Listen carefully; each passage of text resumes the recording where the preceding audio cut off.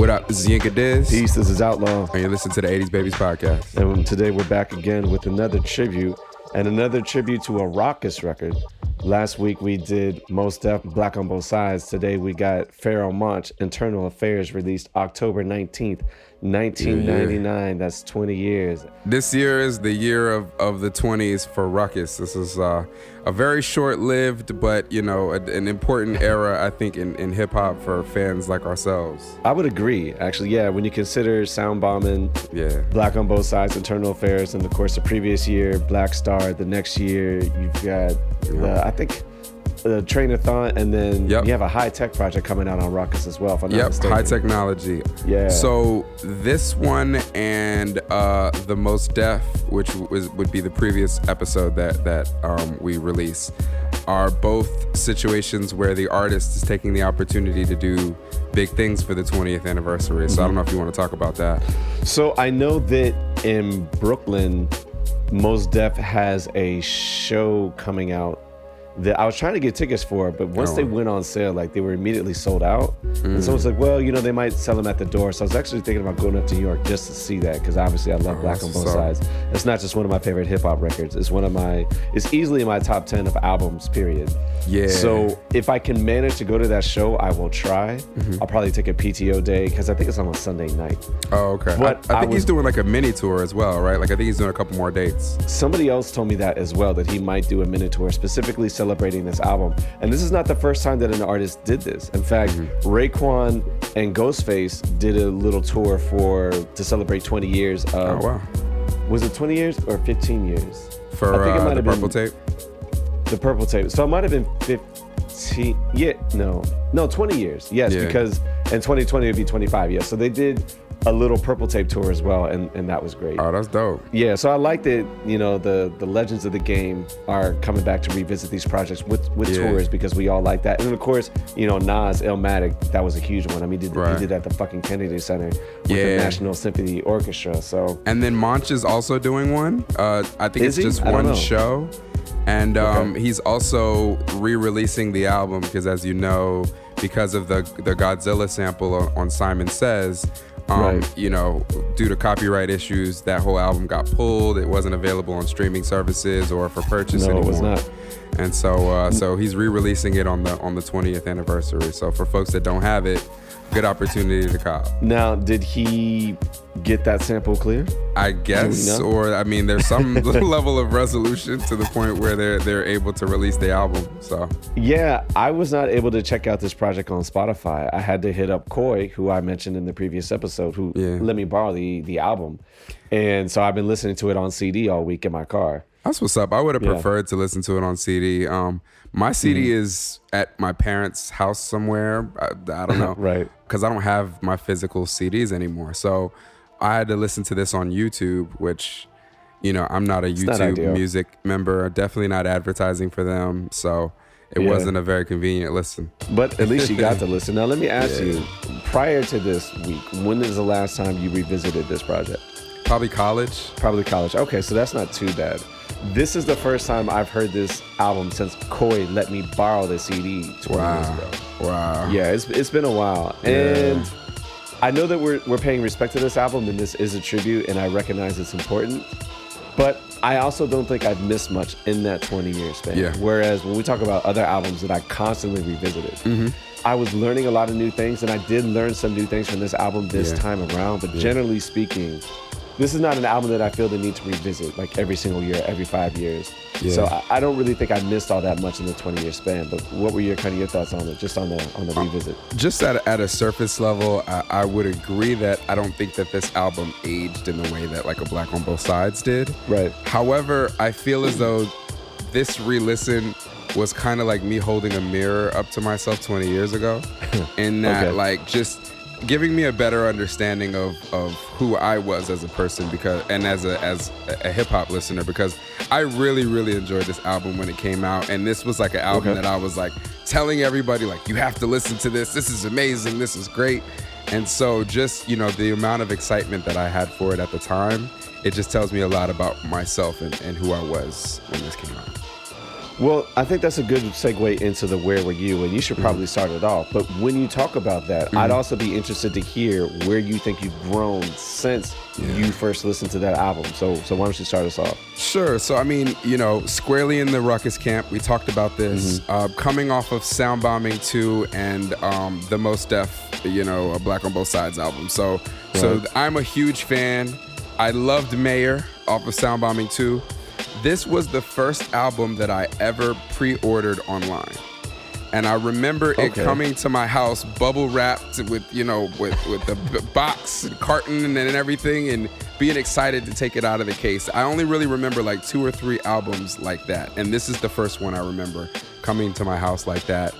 I remember, I'm squarely a fan of all of the contributors, even though there's not a whole ton of features, because there's just a shit ton on like 1 or 2 tracks, right? Yeah, but true. It having a Ruckus posse cut, with your Common and your Talib Kweli, it having a posse cut, my definition, not Carlos's definition, with a ton of people on the Simon Says remix, it having a Cannabis feature, which at the time was a big deal for me, right? Cannabis is on this. I know he's gonna kill it. He kills everything. And then also learning that Pharoahe Monch was involved in producing some of the tracks himself was also very intriguing to me, because this is around the time I'm also kind of dabbling in production and things like that. So, I'm an underground backpacky hip hop kid, and this is right up my alley. And Ruckus is my favorite label. And then also Simon Says comes out, and it's like this off the wall, like unexpected hit single where it gets so big and you're just like, wow, like this guy's a super underground guy, and not in the way of Miss Fat Booty, right? Miss Fat Booty makes sense. Right. It's a song about a man and woman. It has all of it. It has singing in it. It's danceable. It's all these things that make it make sense as a hit single. Simon Says is like, it has call and response, which makes a little sense. But like, it doesn't make sense for it to be as big as it is. And so I think, this is also the part where us as these backpack kids, we're like these kind of nerd kids in terms of what we listen to and what we like, right? Everybody's talking about DMX and Jay-Z and all this stuff, which we like that as well. But these nerdy rapper guys, Talib Kweli, Mos Def, Pharoahe Monch, are people that we like and we have to try to put people onto because they're not in the mainstream. And then he kind of strikes gold with this Simon Says record, and now suddenly everybody knows about him. So, that's kind of where I am. I'm in that in between, ruckus-y phase of my life. What about you? Yeah, and let me kind of expand on the Simon Says, because that's exactly where I was. My first memories of Pharoahe Monch and this album were on Simon Says, and I understand that he was on Sound Bombing, but I wasn't really paying attention to his song on it. Like, I knew who Pharoahe Monch was, but when Simon Says came out, I think that you touched on Jay-Z, DMX. These are the records that are banging in the club right now. But the reason why I think Simon Says worked is because of the energy was such a raw, like, get the fuck up. Yeah. Like, it worked in the club. And it was interesting because they tried to make it a radio single, and technically, like, it was something that was played on the radio. It was played on the TV. But I think where this song really thrived was just in the club, where you could just, or at the school dance or whatever, because that's where it was for us. Right, at the school dance or at the house party, whatnot, right? Because that's, definitely this is like prime house party time. Right. Every other weekend, there's some dodgy house that I'm going to, but, some haphazard makeshift DJ equipment, someone's, whatever. But this is one of the songs that they're always playing. Right. And I think that because it had such a club energy or a party energy to it, is why this single was able to thrive. But kind of like along with you, I'm definitely into Ruckus, into Mos Def, and the things that were coming out around this time. Like I said before, I pretty much caught up to speed on all the hip hop that I thought I needed to catch up on at the time. And I did not own this one. This is something that, Coy, my friend, let me borrow it. I held on to it for a solid 2 to 3 weeks, maybe about a month or so. Okay. And yeah, I think that, given who he was, given the underground nature of him, it is something that was able to resonate with me. But at the end of the day, too, you know, when I gave the album back, I never felt the need to buy it myself or to ask to borrow it again. Okay.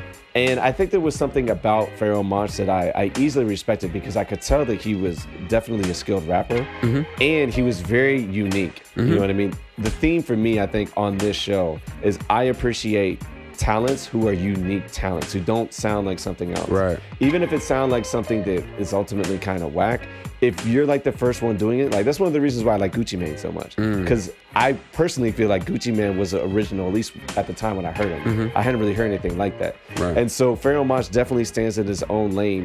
The way he kind of goes off beat sometimes, and like I think he does it far more effectively than Talib Kweli. So he's always someone that I've been able to respect, but at the same time too, from the executive producer level or from the this is my music that I want to put together level, it's not always something that I necessarily needed, and we could talk about that a little bit when we talk about, you know, highlights and lowlights. Right. But that's kind of like where I was when I was listening to this album, and I kind of want to know though. You know, you said listening to this album was like a reflection, or like a looking in a mirror, or however it was, to like see who you were at the time. How do you think you changed since you first listened to this album? Man, I've changed a lot. I'll give you an example, and I probably was going to do this when we break down the tracks, but you know, I'll go ahead and jump the gun. But like The Light, for example, right? Right. At the time, I really liked this song. It also, you know, Common had The Light around the same time, and he has The Light. So like, you know, this was, it's like, oh, these two girl records, you know? The difference now is I can tell that Common has talked to a woman, and I'm not so sure Pharoahe Monch has talked to a woman, right? And I'm not trying to clown, right? But like, dog, none of the shit that he said on that story would bag any woman that I've talked to. And you know, the way that story just kind of jumps around, it's like, okay, you made this story up, right? Like, this isn't something that really happened. I feel as though to some degree, Miss Fat Booty, I'm like, this could be based on a true story. Like I feel like, you know, this, the way you and I had disagreements on that, but but the way men and women communicate with each other, there was some pieces in there that I'm like, okay, that, you know, the vibe, I can get it. It makes sense. Yeah, I feel you. The way Pharoahe Monch talks to women on this album makes me wonder if he really talks to women very often. Again, I'm not trying to diss or clown, but you know, 14, 15-year-old me is like, oh, you know, he walked up to a girl at the club and he said this. Oh yeah, that's probably true. I've never been to a club, so that probably happened. You know, grown-ass man me, it's like, So, you know, there are things on this that, you know, another example is rape. Right. Right. As someone who probably had no sexual experiences when I listened to this album, my assumption was just, oh, you know, this song is people try to make inflammatory statements pieces in order to, you know, bring people to their music. Yeah. I was like, okay, this isn't for me, but maybe it's for somebody. I get it. Like, he's kind of trying to, you know, he's telling us that he really likes hip hop, and so he's like telling us that he's showing us his sexual prowess as a rapper, I guess. But like, you know, now in the context of someone who, you know, has had sexual experiences, sorry mom, and has a very, you know, strong stance on how I feel about rape. I'm not okay with it being utilized in this way. And it being utilized in a way where, like, it doesn't even make sense, right? Like, in the context of the record I don't really think it makes sense either. The record is supposed to be about how, like, he says, you ain't fucking it right? So, like, he's saying that he would do better, I guess, maybe on these beats or whatever, right? But how does that equate to rape? It doesn't even make sense. So it's weird. Yeah, there's there's some concepts on here that just, you know, as a man with a developed mind and developed opinions on things, they don't really sit with me. And then again, right, I'm also a grown man, and we're in an era where rapping about rapping is just not good enough anymore. And so there's a good amount of just rapping about rapping on this album that doesn't really do it for me now the same way it did for me back then. But now I feel like I'm beating up on the album, and I'm not. So, you know, we'll talk about positive things going forward. But that's I'm surprised because I was probably going to beat up on this album a little bit. But I was going to be fair because I always try to be fair. So, but before we even get into that, we should probably, you know, take a break and cut back to the critical reception. Yeah. According to the Wikipedia, the professional ratings and review scores on Wikipedia is did very, very well. I think Stellar. the lowest it has is a 4 out of 5 stars, but most of this is 4.5 out of 5, 9 out of 10. Yeah. The Source gave this a 4.5 mics. Yep. In fact, I think the Source rated this higher than it rated Black on Both Sides, which is a crock of bullshit. But I mean, hey, that's what the Source thought.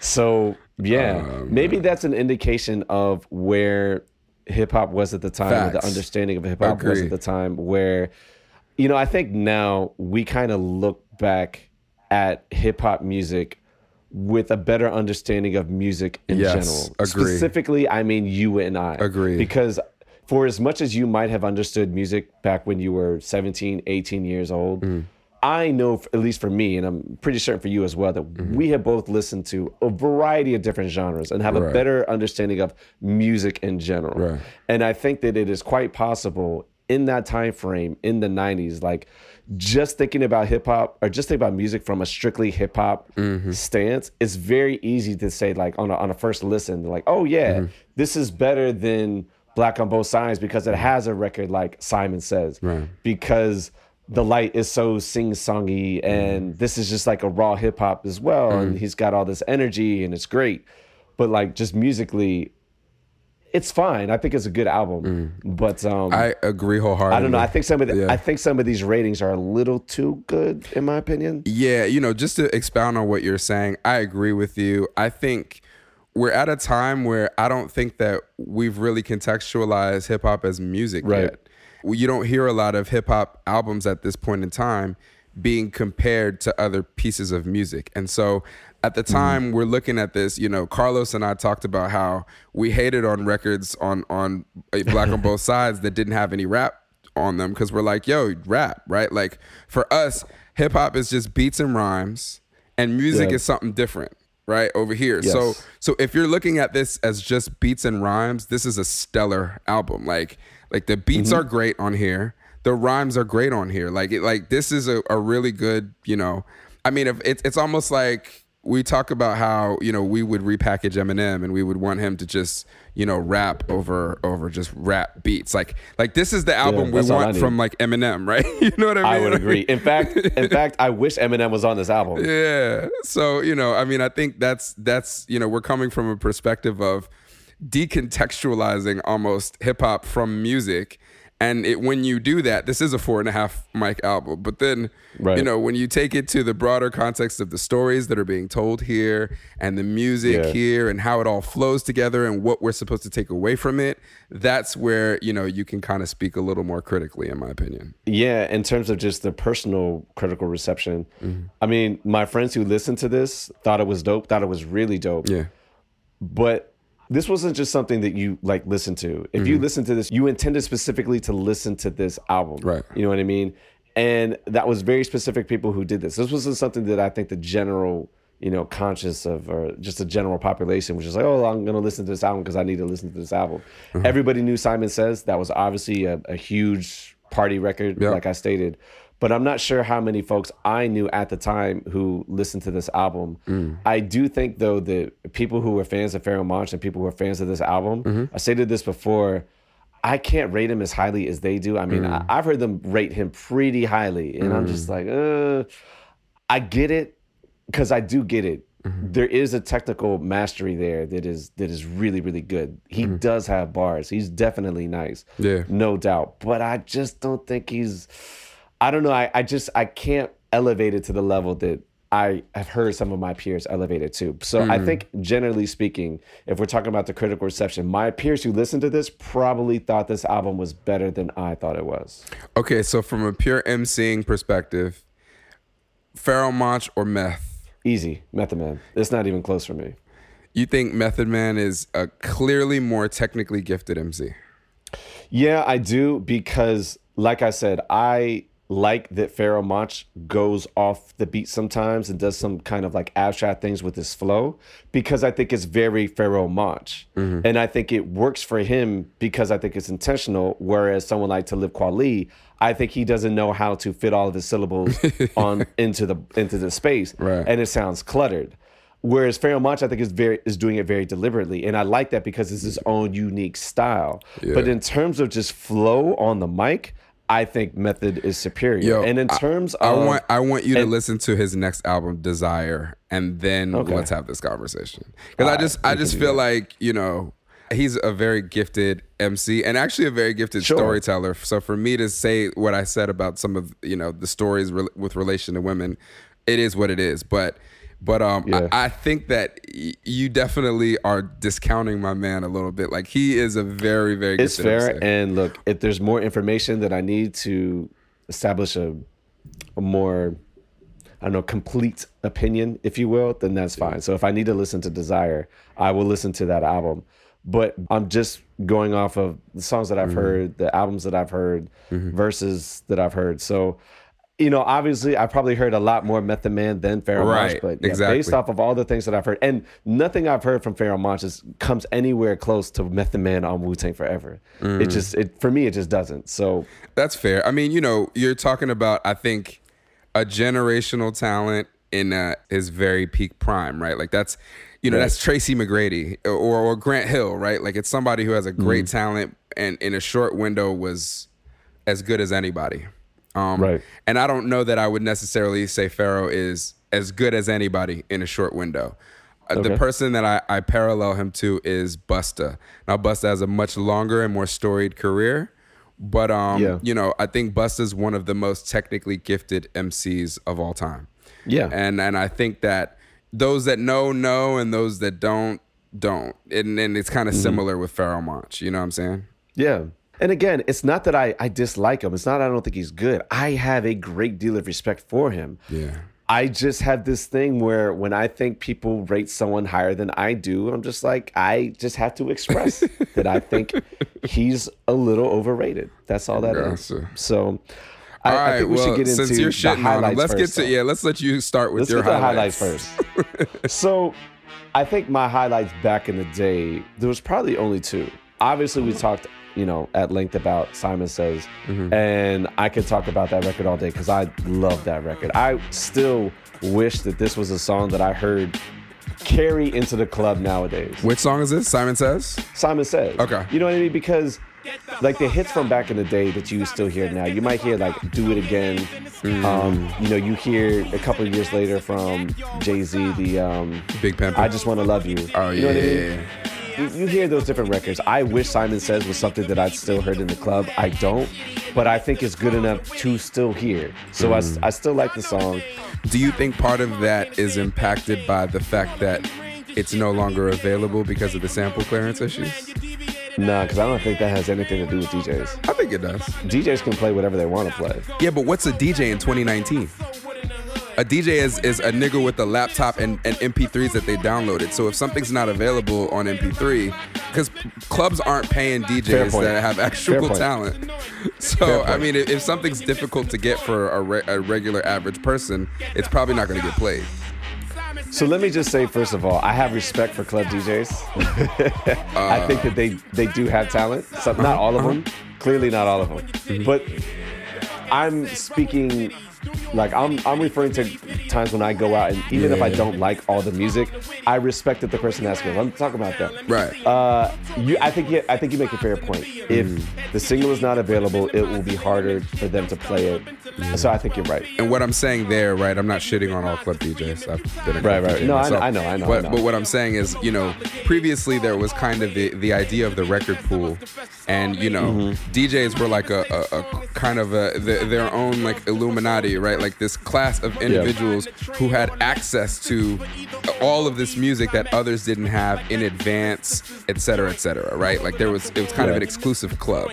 A DJ nowadays can literally be anybody who has access to the equipment, and the equipment can facilitate your situation. So therefore, sounds like me. Sounds like Outlaw, Drew Cool. That's what it sounds like. Hey, it's no diss. I'm just saying. So you know, as a result of that, right? Like, if a music is not readily available to everyone, there's a good chance that it won't get played in a lot of places because a lot of places are not hiring people that like have some sort of exclusive access to music. That's all I'm saying. No, I think you're right. So that's a good point. And the other highlight for me back in the day, the big highlight, would have been, like you said, The Light. And it probably even resonated with me more just because it was a love song. And I probably had a crush on a girl at the time. And when I heard the song, I probably thought of her. Who the fuck knows, right? That was definitely a highlight for me at the time. And not even because even the lyrics and the verses, I just liked the hook. And I love the beat. I mean, the beat is amazing. And I think that the way he delivers the hook with the melody of the song, I think is fine. Yeah. So that was a highlight for me back then. I wouldn't call that song a highlight for me now. Okay. The highlights for me now would definitely be Queens. I think that's just a groovy, jazzy record. Yes. And I mean, I'm always gonna have respect for people giving love to where they're from and letting me know what it's like to live there and be there and be from there, because I'm not from there. So I want to see, you know, if I have respect for your musical talent, I want to hear what Queens is like to you and what Southside is like to you. So that's definitely a big highlight record for me. I would say that I'm trying to think if Hell is a highlight. I really like Cannabis's feature on it. And I like some of the things that Pharoahe Monch does with it. You know, he starts off with the, you know, the alliteration and everything with the F, and I like some of the things that he's including in Hell. I thought that was cool. Cannabis features, you know, when he comes in at the end, I think I really like. And after that, I think the only other highlight for me has got to be The Truth with Common and Talib Kweli. It's a good verse from Talib Kweli. It's obviously a good verse from Common. Great verse from Pharoahe Monch. And the beat is just, it's really cool. It's really jazzy. And those are the kinds of things that I probably didn't appreciate enough back then when it came to these types of artists. But the more I listened to Common's catalog and the more I listened to Mos Def and these types of underground hip hops, the more you get appreciation for that kind of jazzy side of hip hop. And it's something that definitely resonates with me now. In fact, I would venture to say that that's perhaps my favorite song on the album is The Truth with featuring Common and Talib Kweli. So those would be my main highlights. Yeah. What about yourself? So I'll do it the way you did it, in that I'll kind of do the old highlights and then I'll add to them with the new highlights. So I always loved the way this album started.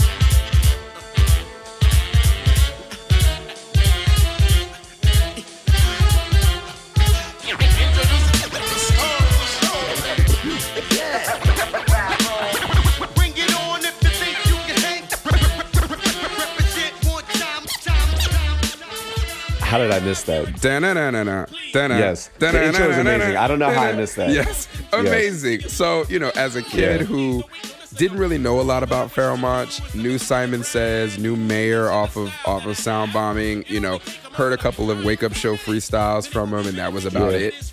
And getting this package in the mail and that being the first thing I hear when I turn it on, I was blown away, excited, loved it. So I love the intro. I think that's great. Even to this day. Somehow I missed that. I missed that as a highlight. It was a highlight for me back then. It's still a highlight for me now. Yeah. I don't know why. I think because I'm sitting here and I'm looking at the wiki and I'm reading intro and I'm just naturally programmed to skip over that. But that beat is fire. It's fire. And the song is fire. Yeah, it's a great song. And so I'll just step out of this track for track and also just say the production in general is a highlight for me. I love pretty much all the beats here, and in this time frame, all of these beats were just, this is the type of production I wanted to hear at the time. So, you know, even like Behind Closed Doors, like all the whole beginning three till you get to the rape song. I love the production. So yeah, all of these are highlights from a production perspective. The next highlight is and was Queens. Loved it. The one thing I will say about this song, which is really funny, is this is at a time where, you know, we're talking about real hip hop and this is hip hop, you know, hip hop. So, you know, hip hop had rules. And so I felt a way about individuals sampling records that had come out too close to the time that an album came out. And I remember this specifically when I really got into Biggie and hearing Unbelievable, because I was like, yo, like R. Kelly, like, I mean, this is the same, you know, era of music. Like, you can't sample. I mean, it's Primo, it's Biggie, it's an amazing song, but I feel conflicted to like it because, you know, it's sampling something that just came out. So now, you know, we get this beautiful sound bed of a Maxwell record that just came out fucking 2 years before that or whatever, right? But it's my favorite song on the project, and it samples something that just came out, and so I felt conflicted about that. So I just wanted to say that. But I love this song. I loved this song. I love when people tell us about where they're from, just as you said. Yeah. I think that this is the best story on this album. That's fair. Learning about Donovan is somebody we all know. And even, you know, I'm not saying this is Biggie level storytelling, but it's up there. Like, he talks about late night, spotlight, eating Mike and Ike's, slap boxing with a dyke on a bike too small.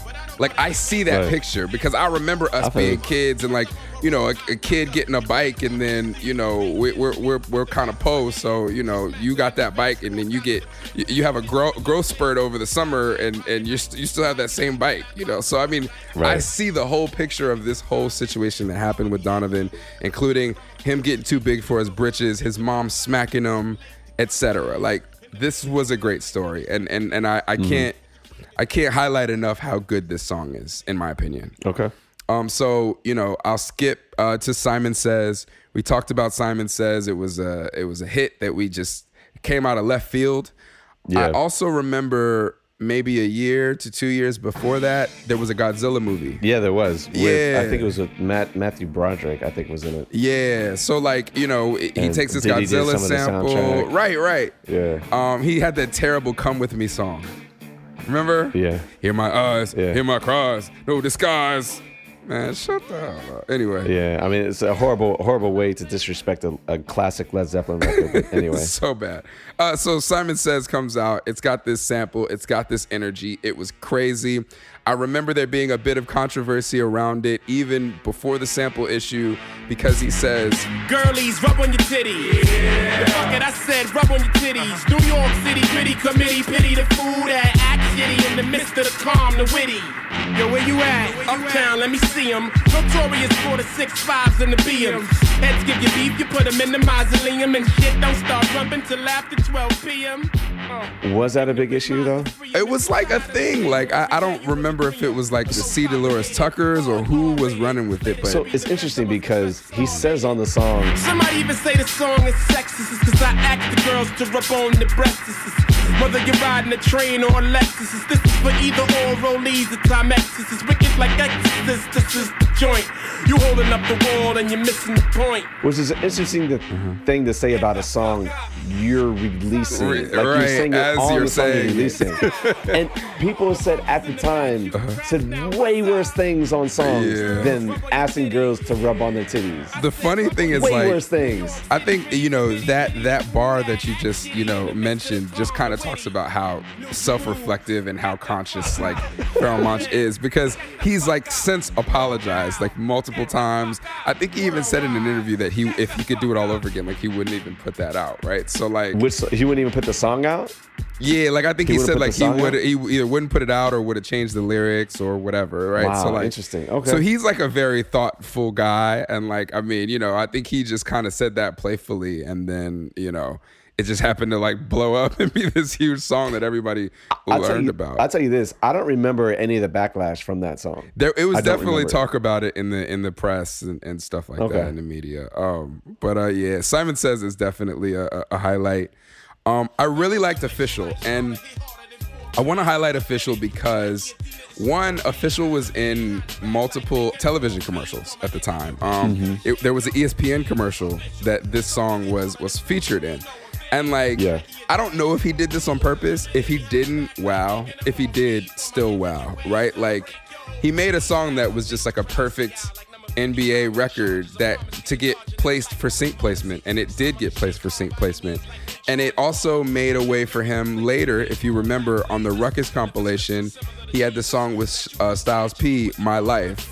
My life is all I have. My rhymes, my pen, my pad. That record. Okay. And then he remade the joint, but with the lyrics talking about, like, basketball. And then he got another placement for that later on. So I just want to, you know, highlight the, you know, the ingenuity that this man had in terms of, like, making a record that's kind of just perfect for something and then getting it placed. Like, that's not something that a lot of people, especially underground artists, I'm doing air quotes, but more underground, more lyric, hip hop oriented MCs, many of them were not doing that. And so I think that was a big deal. Now, is that still a highlight for you, or was that just a highlight back in the day? I still like Official. Yeah. Okay. Yeah, I like that song. All right. I was a basketball player as well. So, everything he's talking about is like, this is something I would listen to getting ready, for a game while I'm shooting around or something like that. So I like it. Okay. Hell was a highlight then. It's not a highlight now. Got you. So, and I don't need to elaborate much. You talked about that record. Mm-hmm. No Mercy is a highlight for me.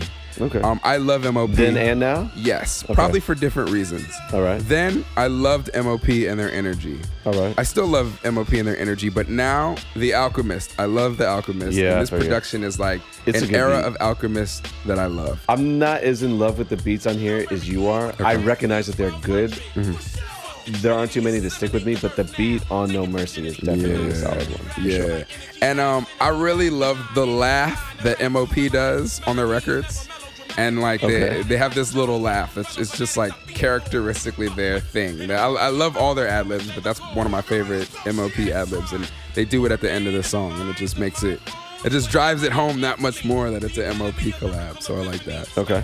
And another thing I'll say before I skip is I like the fact that Pharoahe Monch approached some of the best lyrical talents in the game at the time and was not afraid to hop on tracks with them and put them on his album. Because, I'm sorry, a lot of major label guys were just afraid. They were afraid to get on songs with Cannabis. They were afraid to get on songs with Busta Rhymes. They were afraid to get on songs with Common. Like, these are guys that like were white hot, Redman, Method Man. Like, everything these people were doing was killing. So it's just like, for him to be, a guy who is coming out newly as a solo artist and willing to, collaborate with all these people and highlight them, I that's a highlight for me. Okay. So I'll move on. Right Here is a highlight for me, for the same reason that Queens is a highlight for me. I like that he's highlighting where he's from, and he's bigging it up. I love DJ Scratch. DJ Scratch also did the intro. He did this. I love both of those beats. My next highlight then would have been The Light, which we kind of tucked on a little bit. Right. The music is still beautiful. The music is still great. I side-eye the story here a little bit. Like, we learned that her name is Valerie and her crib is just a mile away in the third verse. Like, my nigga, what was you doing the first two verses? But you're on the way to her crib and it's still the same story and it's the same encounter. And you learn her name is Valerie, but you're in the cab and her crib is a mile away, and the story just doesn't work for me. But I still really like it as a piece of music. It's a dope piece of music. Mm-hmm. I really like Godsend. Okay. I think he could have spent more time being a little more self-reflective and made the raps on here a little more impactful. But I like the singing. I like the beat, everything. So I like Godsend as well. It's not a highlight for me, which is why I didn't list it as one of my highlights. But one of the things that I like about Godsend is that it features Prince Poetry from Organized Confusion. And since our recap, I've gone back to find Stress. I had to find that on YouTube. Mm-hmm. But I listened to it, and I have some thoughts about that album, which maybe we can discuss a little later in the show if there's time. But I like that this song, Godsend, sounds very much like an Organized Confusion record. Yeah, definitely. And it sounds like it's got a good placement on this, but also I could see, like, if Organized Confusion were to have their own project around this time, I think that record would very much sound appropriate on that album as well. Yeah. Again, it's not a highlight for me, but this is a very good song for sure.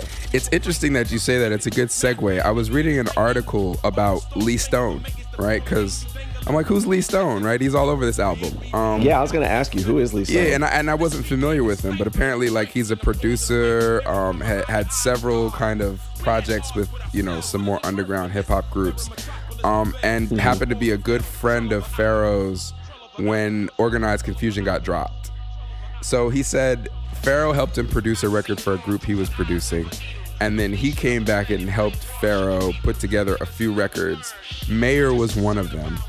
And he did like 2 more records that were also placed on Soundbombing for other artists. And then he did one or two other records that ended up landing on this album. And then him and Pharoah basically took it to Ruckus and was like, yo, this is what we're working on. And Ruckus like was immediately like, okay, we'll give you an album deal. Like, we're loving the direction of where this stuff is going. Just do a whole album of this. And that's how they ended up working on this album. So I thought that was interesting. That's cool. Yeah. So last, The Truth. I've always just loved this production. I don't love or hate the lyrics. I think Common was the show stealer for me as an MC. But I really like this record, and I feel like it's in the vein of like a Respiration. Yeah, I don't think it's as good as Respiration, but yes, exactly. In my listen to this album, The Truth is, for me, is a standout record. Yeah, so.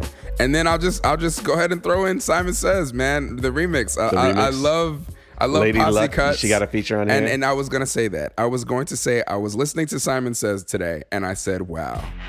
I was talking about Lady Luck and how I just really feel like a waste there. Like I feel like I really wanted her to really get light, and I think she deserved it. And then I thought, and I was like, Lady Luck is Young M.A. 20 years ago. I'm not as familiar with Young M.A. I know who she is. Yeah. I know the song, but I'm not as familiar with Young M.A.'s work. So masculine female energy, the rawness, the bars. Like, I think that had she gotten the look, obviously she never had a record that was as big as the Ooh record that Young M.A. does. But if she had one, she literally would have been the same artist. Like, I mean, I honestly, I like Lady Luck more. I think she's more lyrical personally. But man, like it just again made me feel like I wish Lady Luck had more of a shot and an opportunity in the industry. I get a verse from Meth and Red and Busta. Shabam Sadiq felt a little out of place on this record. I'm gonna be honest. Like, his verse came on, and I was that's his boy, though, isn't it? Yeah, and he's dope. He does a lot of. He did a lot of things on Ruckus. I like Shabam Sadiq. His verse kind of felt unnecessary, and it didn't feel like it rose to the level of everybody else on this song, because literally everybody killed it. So yeah, those are my highlights. So you want to get to the lowlights? I can get to my lowlights. So I think the only real lowlight I have of the album back in the day was Rape. And I think Rape might have been a song that I just skipped because I was like, it's a song about rape. And so instead of, not listening to the entire album, I just chose to like skip that one song. Yeah. It's a lowlight for me now because I'm sitting here reading about it, and supposedly it's like primarily the song is a satirical response to rapper Common's classic I Used to Love Her. And I'm thinking about the song and I'm like, that's what it is? Because if it is, that's not very obvious to me. I didn't get that at all when I listened to it. Like, I'm not even sure kind of what he's trying to say. If there are some, like, if there's a lot of metaphors that I just missed, then fuck it, I'll cop to that. I missed it. But if it's supposed to be like some kind of parallel to hip hop, I'm not sure if it was the most effective song. Yeah. And again, maybe in 1999 you could get away with calling a song rape and it's cool.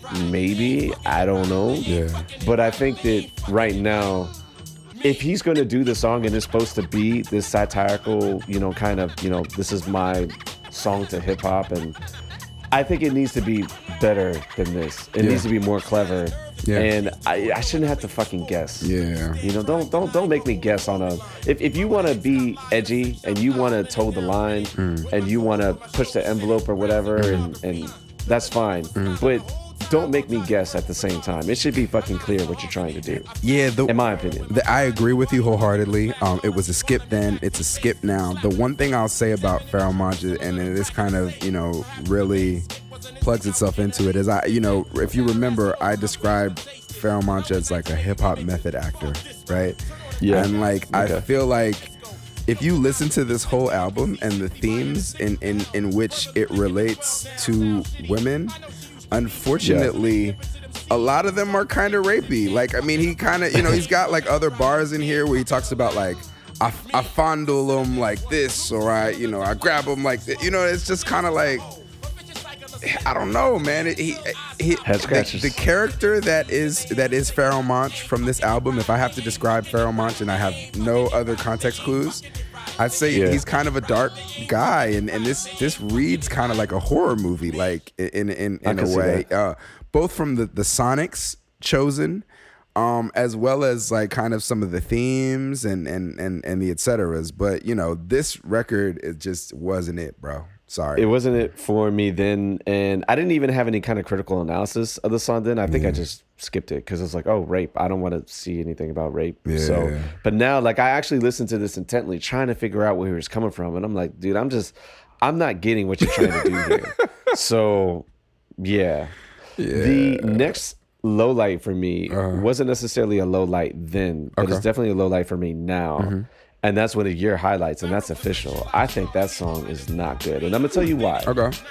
It's because I've always been weary of songs that do too many current things. Oh, I see. And there are some times when you can reference like something that's current that if it has staying power, and I listened to it 20, 30 years ago, or 20, 30 years from now, and I'm going back, and it's like, well, it had staying power, so obviously that's a good reference. But I mean, like, I hit like number 55 of the Chargers, and I'm like, is that Junior Seau? Yeah. Like, I think that's who that is. That's dope. I like that. Because it's like a time capsule to sports trivia from like like he's like I dodge a nigga like Raul Mondesi. I'm like, oh shit, I forgot about Raul Mondesi. No, anyway, so these records don't work for me. They've never really worked for me, and I don't think that I don't think you're lame because it works for you. I'm just saying it doesn't work for me, and I think it's good to highlight this and discuss this because you also have a song, was a UVA Current Affairs, if I'm not mistaken, something along those lines, right? Yeah. And so I didn't think about that until just a second ago, but now hearing the song that you like it, I'm like, oh, okay, that would make sense to you. Oh, like, man, don't do something like this. No, I don't mean that in a diss. What I'm saying is that these types of songs work for you.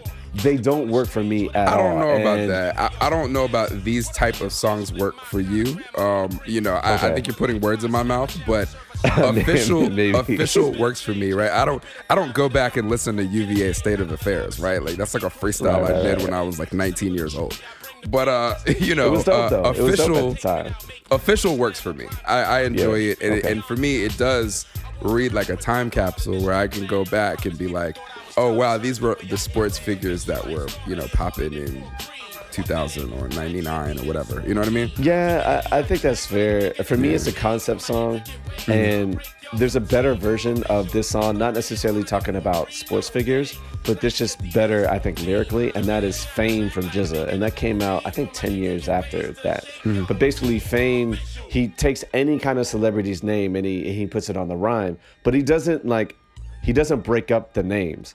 So he says like Rosa parks the car. He doesn't say I parked the car like Rosa. Like he always completes the name. So he's like, I use Sean's pen. He never puts another word in there. And I think he does that, like the whole track is like that. And to me, I'm like, okay, I think that this is a better testament of some lyrical prowess. But for me, a song like Official, I just kind of skipped. I can't really get into it. I don't want to say No Mercy is a low light. It's not. I just don't like MLP. I'm just gonna say it. They just don't do it for me at all. So that's it right there. The next shit is not a low light. I really wish Eminem was on it. And I have to say that I think the first time I heard the next shit on my re-listen, I didn't really like it because that beat is kind of like, it's like the beat like you hear like at a hockey game or like a basketball game when the organ player is doing something. But it's actually quite effective on here. For a beat like that, it works. I just think that Eminem would have killed it on this record. So it's not a low light, but I just kind of wish he was on there. And yo, the ass. This song is bad, yo. This song is bad, fucking garbage, awful. And I don't think I liked it then. I probably skipped it then. But I'm listening to this now. I was like, good God, this song fucking sucks. It's bad. It's just awful. So yeah, we don't need to talk about that unless you have anything to add about this song. No, the song is terrible. I think the hook is what makes it really, really, really bad. And I mean, again, I don't want to kill my man Pharoah. Y'all have to understand, I'm a fan of Pharoah Monch. I think Pharoah Monch is dope. Yeah. I'm willing to defend him as a lyricist, but like, this is another record where I'm just like, do you really talk to women or not? Because, just like the whole, if this is your idea of like a battle of the sexes song, like it just, it ain't do it for me at all. And it's so comical that the next song is The Light, because I think that's something that MCs tried to do back then. It's I'm gonna have some kind of controversial song. I'm gonna show you. Then I'm gonna have the song to show you that I really like women. Right. Nah, nigga, I see through that shit. That's hilarious. That's so true. But I'm glad to hear you say that you hear The Light kind of the same way I hear The Light now, because now I listen to it and I'm like, first of all, the shit doesn't really make sense. The story doesn't even really end. There's definitely like an intro, and then like they hook up and have sex, and I'm like, okay, but and then what? What's the point? Right? Like why are you telling this story? I'm confused. And then the hook, as much as I like the hook from a melodic point of view, one, the lyrics on the hook don't really match the rest of the lyrics on the song. Right. And the same thing too is it like, look, fellas at home, don't ever listen to the lyrics on the hook and think that that's what women want to hear. It's just not. It's not. It's just not how it goes. This is like an incels album. Yo, I just found out what that word meant because the Joker movie has come out, and it's a movie I plan to see. Right. I wasn't able to watch it this weekend, but I plan to see it. And someone told me like, oh, it's an incel anthem. I was like, what the fuck is an incel? And then I had to look this shit up. I'm like, okay, this is the reason why I don't know what incel is, because I don't hang around guys like this. But, I mean, like songs like Rape I don't swallow any black pills. Like Rape is like a fucking incel anthem. Like it's just like this shit is weird, man. But the Light. So, I agree with you. We talked about that. Yeah. So those are some of my low lights. Do you have any others? Let me add. So first of all, I actually do think the next shit is a low light, and I didn't think that previously. Okay. But like I went back and listened to it, and I was just like the next shit, da da da. It just doesn't. It doesn't bother me. It's fine. Okay. All right. Yeah, it's not bad. It's just we're doing a tribute, and so it's not tribute worthy. We've talked about Rape already. I think that Hell is now a low light for me. Okay. The one thing I will say about Pharoah, and I gotta give him credit here, is he has a very unique strategy for like besting Canibus on a record. Because I feel like back then, like niggas didn't want to get on a record with Canibus because bar for bar, you're not gonna fuck with Canibus, right? Like he's ill. So what he did was he just really rapped about the topic. Yo, that's smart as shit, because Canibus never raps about the topic. Like Canibus, not really. Canibus kicks a Hot 97 freestyle on every song, and it's the illest Hot 97 freestyle ever. But it has nothing to do with what the song is supposed to be about. So at least Canibus gives us, I ain't living in hell, hell's living in me. That's why I'm always shitting on you fucking MCs. And then he goes back to talking about his label and whatever other stuff he'd be talking about. So props to Pharoah for sticking to the topic, which is a good way to kind of combat how ill Canibus comes on these records. But like, what is this song about? Hell. This is hell. I mean, this is hell. This is hell. Okay. I can ask that question about a lot of songs on the album. That's so fair. Yeah. Hell just doesn't do it for me now. Like Pharoah has this weird obsession with like in the corner grabbing their genitals by the dresser. Like why are they grabbing their genitals? Like, he had some other song where he was talking about, or it might have even been the same one where he says like somebody's exposing their breasts with no penis or something. It's just like, why? Look, why is this happening? That's your boy. Yo, this is my man's. I just, I mean, that's my man's. I don't know, bro. Like I didn't get what he was trying to do there. So that's a low light for me now. And then, I said the next shit and then the ass. So yeah, those are my low lights. So I don't like the beat either. Sorry, Diamond D. I don't think it's a very good beat. But the ass? What's your motivation for putting this on the record? Like, I get why Rape is on the record. I don't think it's a good choice. But if it's supposed to be like some kind of metaphor for hip hop, fine. But like, the ass is just whack. it's not a good song at all. Like, I feel like it's not a good song then. It serves two purposes. Mind you, I don't think it does it very effectively, but one, battle of the sexes, right? He was able to bring a female on and she was able to give her perspective and he gave his perspective. Two, he didn't really have any records on here where he was able to get his, I get hoes and I smash them and I do this and I do that, like this is his sexual conquest bars song where he was able to do that. But then we talked about how thoughtful Pharoahe Monch is as a man, right? Like even saying some people might say that the song is sexist in the song that's sexist, right? So in order to kind of combat the ridiculous shit that he's saying, he puts a woman on the record so that she can also give her perspective and kind of go back at him. So I understand the record conceptually, it's just not a very good record. So what happened to Pharoahe Monch in the sense that, this album comes out in 1999 and I'm looking at the wiki and this discography chronology says Desire comes out 8 years after that and there's nothing in between. Like, what was he doing in that time? So, I think even if you look at the wiki, right, it says that, so he had like a bunch of legal battles around when the Simon Says thing, right? And so he didn't want to put out another album when he was locked in all that. So he just kind of spent his time doing these one-offs that landed on these different compilations, Lyricist Lounge, the Madden Training Day soundtrack, etc. But I guess he wasn't able to really put it all back together until that situation. Because I think he was supposed to get signed to Denorm Porter, which he's from D12, Eminem's homeboy.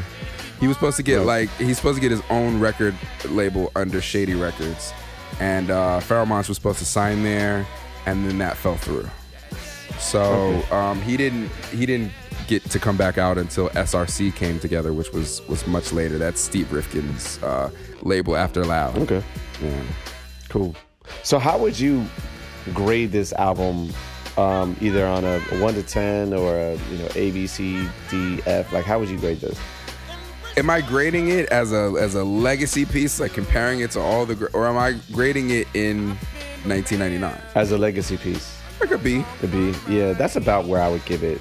Yeah, I think a B. And I thought that at the time as well, because like I said, at the time, it wasn't an album that after listening to it, I felt I had to go out and borrow. Yeah. So yeah. But at the same time too, it's weird because I did like Pharoahe Monch. I did like the project. I love the album art. Like him coming out, album art is fire. That shit was fire. Yeah. And again, like Simon Says, it's a record that I still wish I could hear when I go out. So, but yeah. Do you have anything else to add for Simon Says or for Pharoahe Monch, Eternal Affairs? Nah, but definitely check out Desire for you, Andrew, as well as folks that haven't. I think you understand a little bit more, and I think he does a better, more effective job of kind of canvassing the stories that he's trying to say. I think Internal Affairs strikes me as an album, and I know this feeling as an MC, right? Like when you first come out, like you just want people to know you can rap. Like, yo, I got bars. I need y'all to know that I got these bars. And Internal Affairs kind of strikes me in some ways as a guy who wants you to know, I produce a little bit, I can rap, like I can rap, check me out. Desire is less that. Desire is more from the place of, y'all know I can rap. Now let me do some cool things. Let me tell you some stories. Let me do some, conceptual things. And I think those are the things that kind of, to me, elevate Pharoahe Monch beyond just being like, no disrespect to Busta, but like a Busta, like a cat that's just very technically sound, but you don't know them for like concepts, albums, and stories and things like that. You know what I mean? Which project is better? I'm gonna say Desire because I'm trying to get you to listen to it. Okay. I think that the songs on Desire are better, but I think so. I like some of the beats here on Internal Affairs. Like I like the features on Internal Affairs. So I mean, you may grade it also overall as a B, but you won't have the problems that you're having with like a Hell, where you're just like, why is this even a song? What's the purpose? Gotcha. You know what I mean? Okay. So unless you have anything else to add, I think that should wrap it up for our tribute to Internal Affairs. Nah, that's it. What I will say is if this didn't sound like a very tribute-y tribute, we apologize. We really just try to keep it as honest as we can.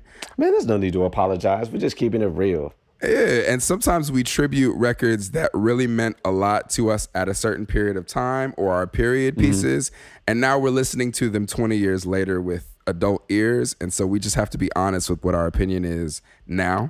Yeah. And it's all part of the conversation. And the other thing that I will add is, stay tuned. We talked a lot on a lot of episodes about a lot of Wu-Tang shit. And on almost every episode, we mentioned this Inspector Deck album that never came out. And so now the next episode, we will be discussing Uncontrolled Substance by Inspector Deck, the album that almost never was.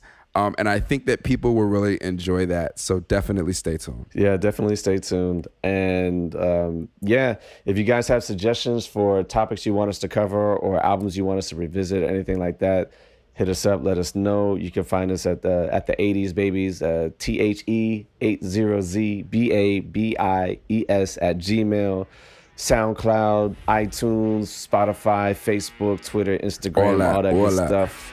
Let us know. All right, so signing off. Peace. Peace.